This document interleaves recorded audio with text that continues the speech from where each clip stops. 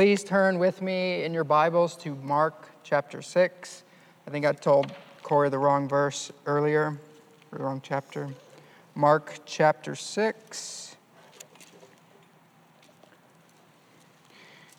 And we will be we're going to start in verse 12 and go all the way to verses 29. So 12 to 29. Mark chapter 6, verse 12. So they went out and proclaimed that people should repent. And they cast out many demons and anointed with oil many who were sick and healed them. King Herod heard of it, for Jesus' name had become known. Some said, John the Baptist has been raised from the dead. This is why miraculous signs are at work with him. But others said, he is Elijah. And others said, he is a prophet, like one of the prophets of old. But when Herod heard of it, he said, John, whom I have beheaded, has been raised. For it was Herod who had sent and seized John and bound him in prison for the sake of Herodias, his brother Philip's wife, because he had married her. For John had been saying to Herod, it is not lawful for you to have your brother's wife. And Herodias had a grudge against him and wanted to put him to death, but she could not. For Herod feared John, knowing that he was a righteous and holy man, and he kept him safe. When he heard him, he was greatly perplexed, and yet he heard him gladly. But an opportunity came when Herod on his birthday gave a banquet for his nobles and military commanders and the leading men of Galilee. For when Herodias' daughter came in and danced, she pleased Herod and his guests. And the king said to the girl, ask me for whatever you wish, and I will give it to you. And he vowed to her, whatever you ask of me, I will give to you up to half of my kingdom. And she went out and said to her mother, for what should I ask? And she said, the head of John the Baptist.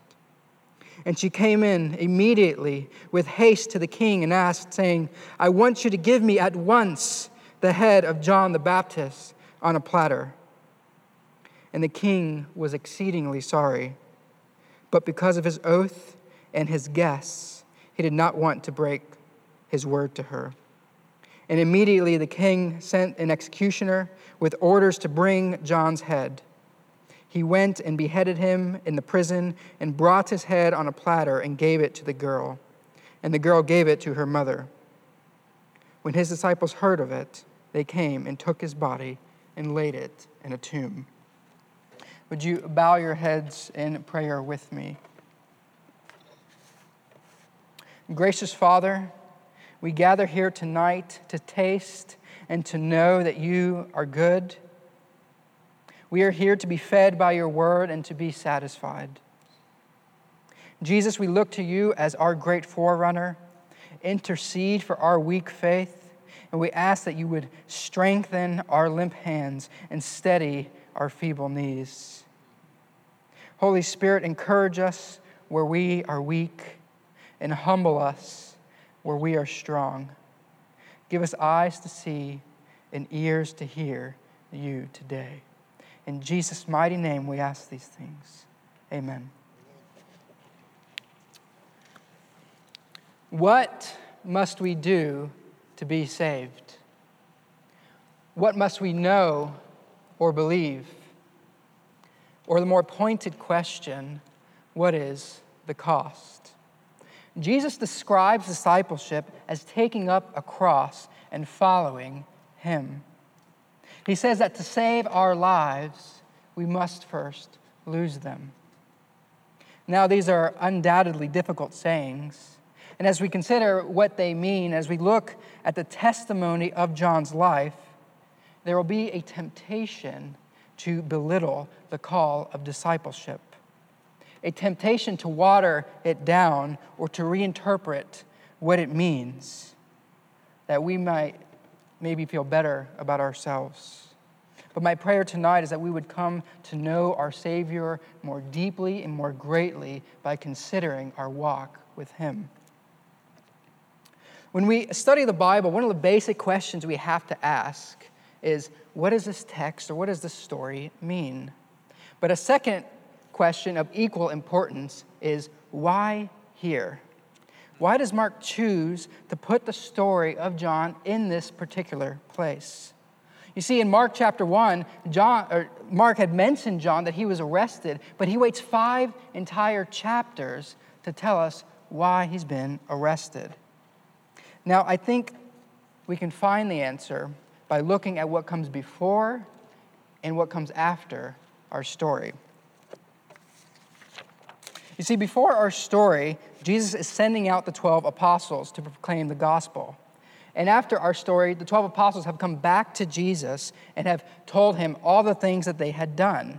And therefore, by sandwiching the story of John between the mission of the disciples and the return of the disciples, Mark wants us to understand this, that John the Baptist is a picture of what it looks like to be a disciple on mission. That is, John the Baptist is a picture of what it looks like to be a disciple on mission. It is a model and an expectation of what it looks like to follow Jesus. Now, in our story, there are really 2 main characters that kind of are contrary to one another in many ways. We have Herod on the one hand and John the Baptist on the other. Now, one is a follower of this world and the other one is a follower of Christ. And both of them have lessons for us this evening. But I would like to focus on King Herod.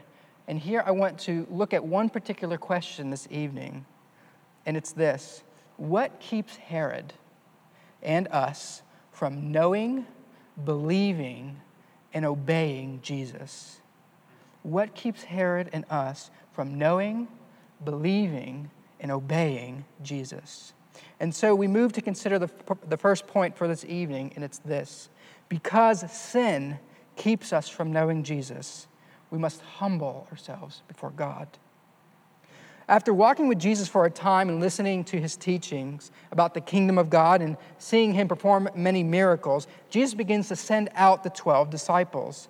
And with nothing more than the clothes on their back, the message of the forgiveness of sins, and the authority of the Son of God, the disciples go throughout the surrounding area, proclaiming repentance and performing miracles. And at this time, our text picks up saying that this message of repentance of Jesus has reached the ears of King Herod. Now, if we know anything about King Herod, he is the ruler of Galilee. However, he's actually technically not a king, for the Roman emperor at the time vowed not to give him that title. But the fact that Herod is called king in our text reflects a popular use of the term, since for all intents and purposes, he was the ruler of the land. Herod, though, according to history, from the account of Josephus, who's a historian in the 1st century, saw that Herod had a rigid pursuit to be recognized as king, and this actually would lead to his eventual exile.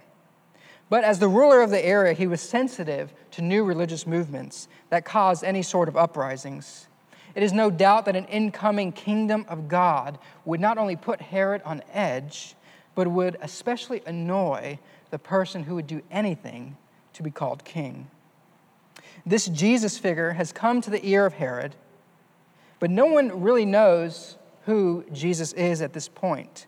3 offers are put forth, and 3 really fall short. Some say that Herod is John the Baptist, raised from the dead. Well, why John? See, in the ancient mindset, it was more likely that a ghost or somebody who had been raised from the dead was performing miracles, that somebody was living. A second option is this Jesus figure has to be Elijah, because many Jews at the time expected Elijah to come back before the great day of judgment. And lastly, we get a third option, which is Jesus is just a prophet.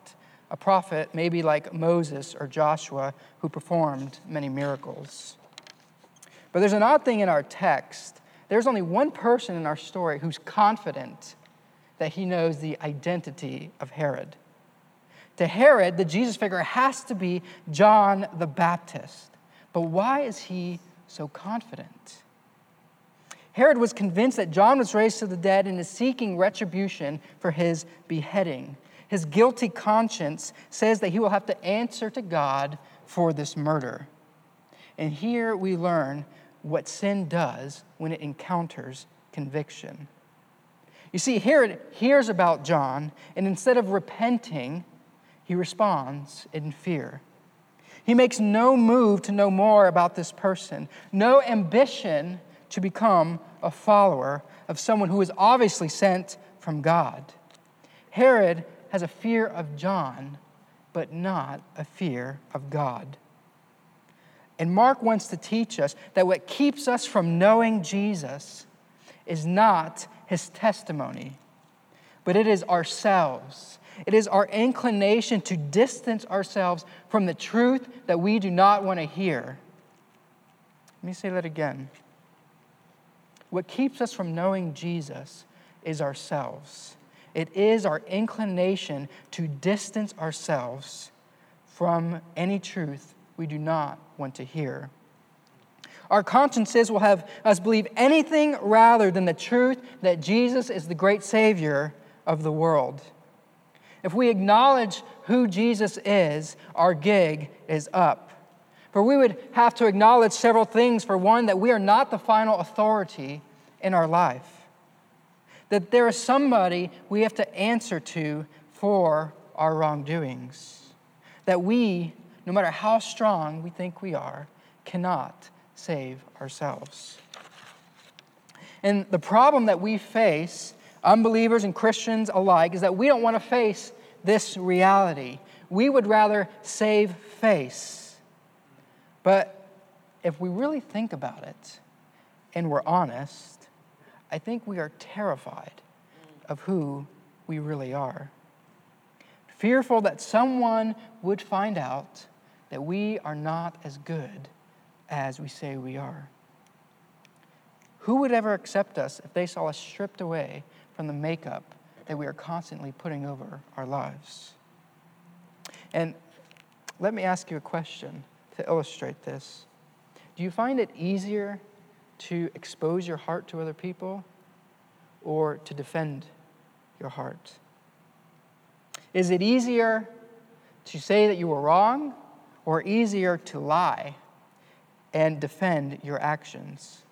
And I have a suspicion, especially in my own life, that I spend more of my energy upholding a false self-image with the one goal of not being found out by others. And the reality is that there is one person who knows us and knows us more than we know ourselves, and that is God.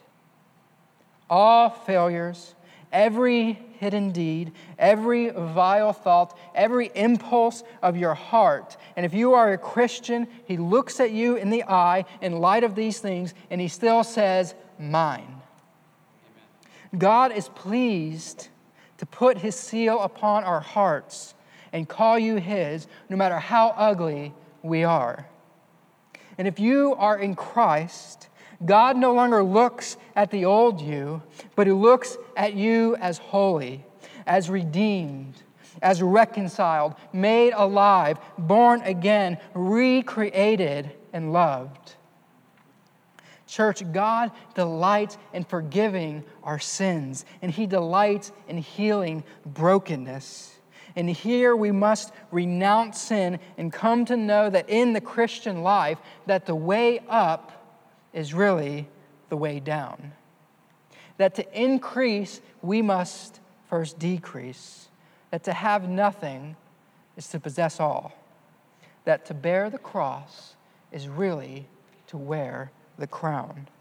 And it is only in the depths that we see the true heights. Therefore, humble yourselves. Confess your wayward hearts and present them to the God who makes all things new. So we have seen that sin keeps us from knowing the truth about Jesus. But there are many people who know Jesus but don't believe what he says he is. It is interesting that up until Mark chapter 6 in our text, the only person or thing that has rightly identified Jesus as the Messiah, the Son of God, are the demons in chapter 5. And this reality shows us that sin keeps us from not only knowing Jesus, but it keeps us from believing who he really is. And this is our second point for the evening, that sin keeps us from believing in Christ. And here we move to consider verses 16 through 20, which is a flashback of the details that consider John's beheading. And here Mark notes that Herod had John in prison for the sake of Herodias, because she hated John calling out their unlawful marriage. Now, their marriage is really an interesting one. It often puzzles many scholars because there's so many people who have the same names during that time. But the historian Josephus tells us that Herod had divorced his wife to marry Herodias, and Herodias divorced her husband to marry Herod. Now, Herodias' former husband was also Herod's half-brother. It gets more interesting when we consider that Herodias is also Herod's niece. So 2 divorces to make 1 marriage, and John had been saying to Herod that this is an unlawful marriage according to Levitical law. Now, why is this important? Well, although Herod was a Roman-appointed king, he was a professing Jew as well. But obviously, as our text indicates, this doesn't seem to be very authentic. But Herod's new wife, Herodias, could not stand John. But in an odd twist, Mark notes that Herod would not let her kill him. And it gives us an odd reason. It says, Herod knew John was a righteous and holy man, and so he could not come to kill this holy man of God. He couldn't risk allowing him to still be out in public, making these professions and calling out Herod, but neither could he bring himself to kill him. Now, this is illustrated for us because many people who don't believe in God or maybe profess Christ but aren't committed to him, for some reason, are still willing to obey some of his commandments, as if God would grant them some abatement or reprieve on the day of judgment. They would say something like, well, I'm not as bad as some other people. But when pressed into difficult situations, these people would renounce any conviction as if they've never had it. And in Herod, we see what a great way a man may go to grace and glory and fall short of both and perish eternally. But as Christians, we can learn from this as well. Herod's willingness to arrest John but not kill him is not the moral high ground that he thinks it is. How many times as Christians do we say, I will go this far, but no further? Sure, I might cheat on my taxes a little bit, maybe disobey my parents' wishes, entertain my lustful desires. Maybe I'll tell a white lie to my spouse, but I would never do fill in the blank. We justify small sins, but I wouldn't be caught doing this one thing. We act as if small sins against an infinite God does not deserve an infinite punishment. On the other hand, we have the account of John. John, like the prophets of old, believes that the word of God is greater than any persecution that the world could bring. In prison, the temptation is great to water down his message. Herod is often visiting John to listen to him. And John can easily try to befriend Herod, or even maybe just stop calling Herod to repentance. All he had to do to get out of prison was to be silent. Now, how often do we find ourselves in this situation? We won't go along with somebody's sin, but we don't seek to restore them either. Instead, we take a middle road, what we call the road of tolerance in our age. We won't affirm abortion, gay marriage, maybe cohabitation, but neither will we call it out. We are just silent to our friends or to our family.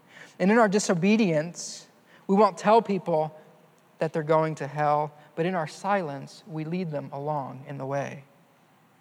If we seek to please men at the expense of their salvation, we have to question who we are following. The difference between us and John is that John is besieged with a conviction that the Lamb of God who takes away the sins of the world has arrived in real time in history. He's commanded to herald the message of repentance, and he cannot go along, and he will not be silent. He must preach an uncompromised gospel and live an uncompromised life. If John were to have given in, if he were to just stop calling Herod to repentance, the witness of John to the Lamb of God would have lost its power. As long as John was confident, even in the face of death, Herod would know that John believed the message that he preached, that the fear of death has no place in the presence of an eternal God. Church, God has chosen to perfume the world with the gospel of Christ through the obedience of his disciples.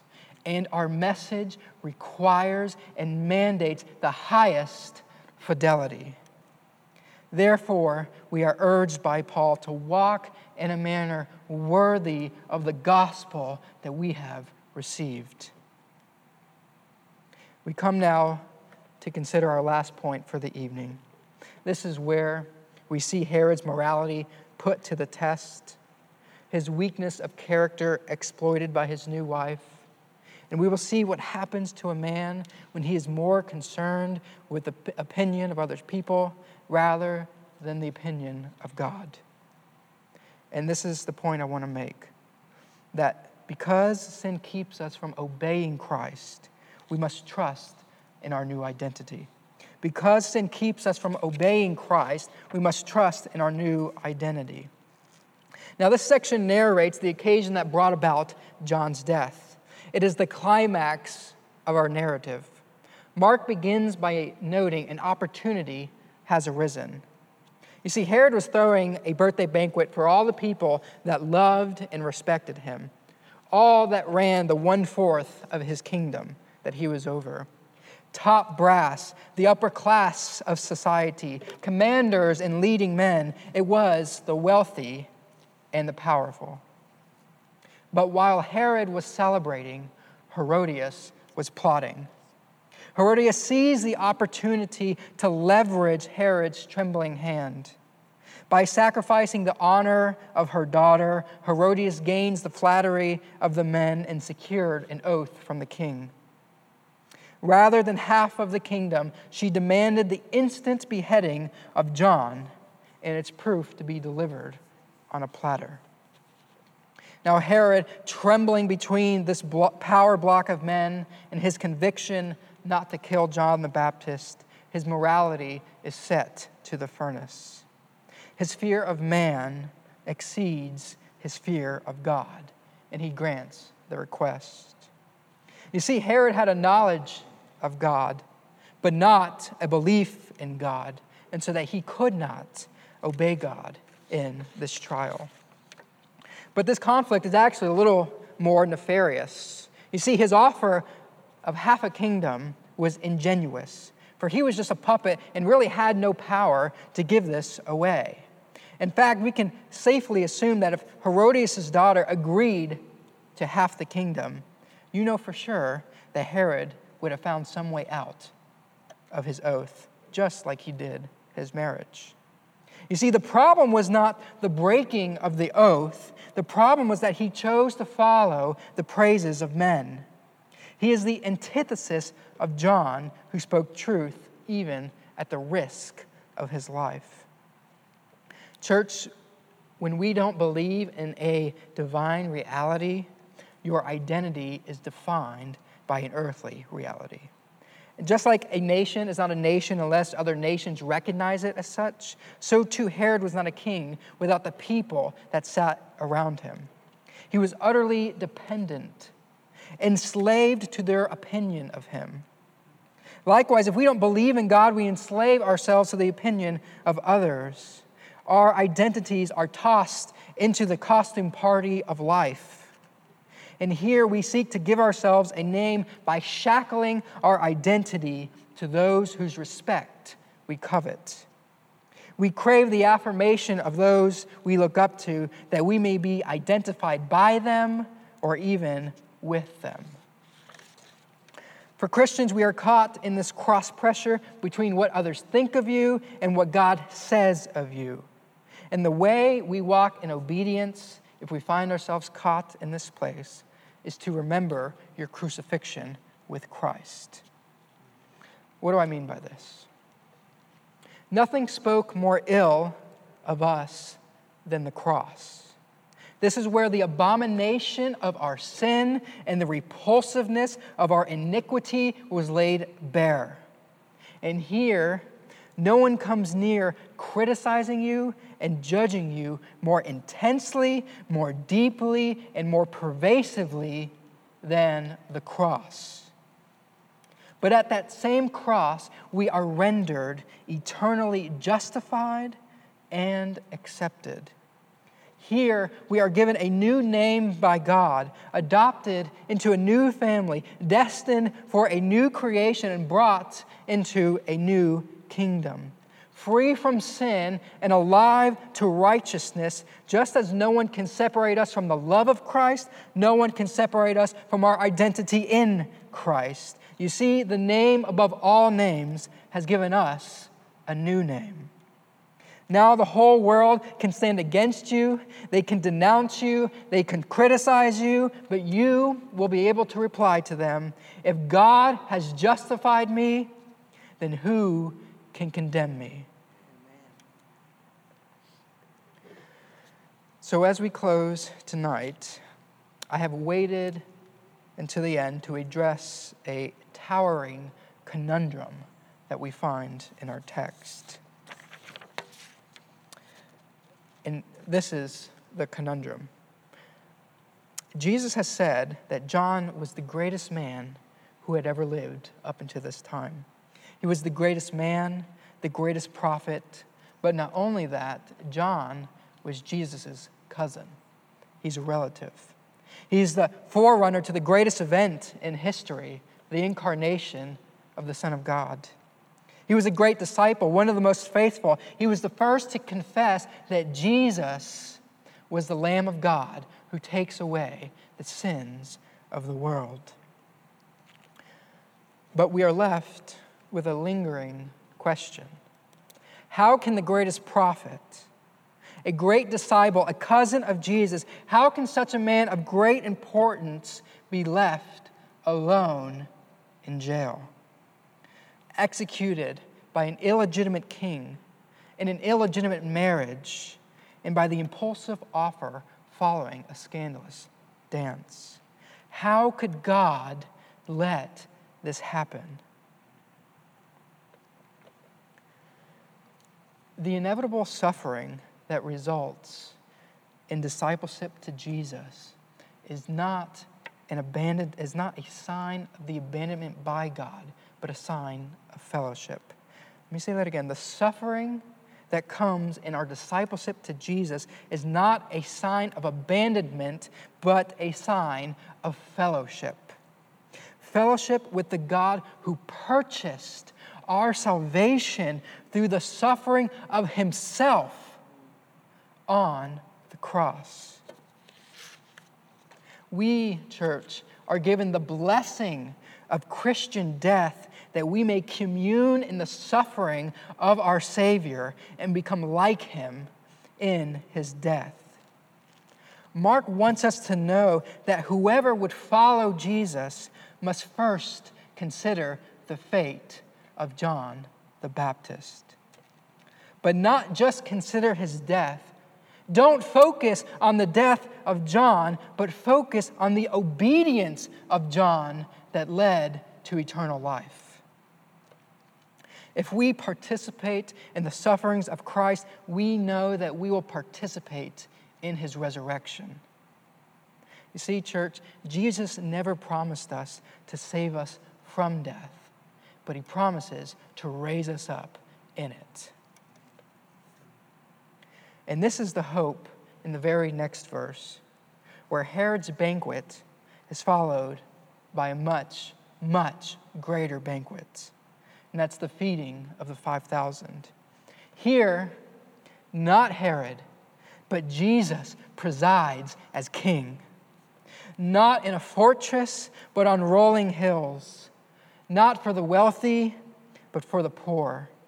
And not for a celebration, but to feed the hungry.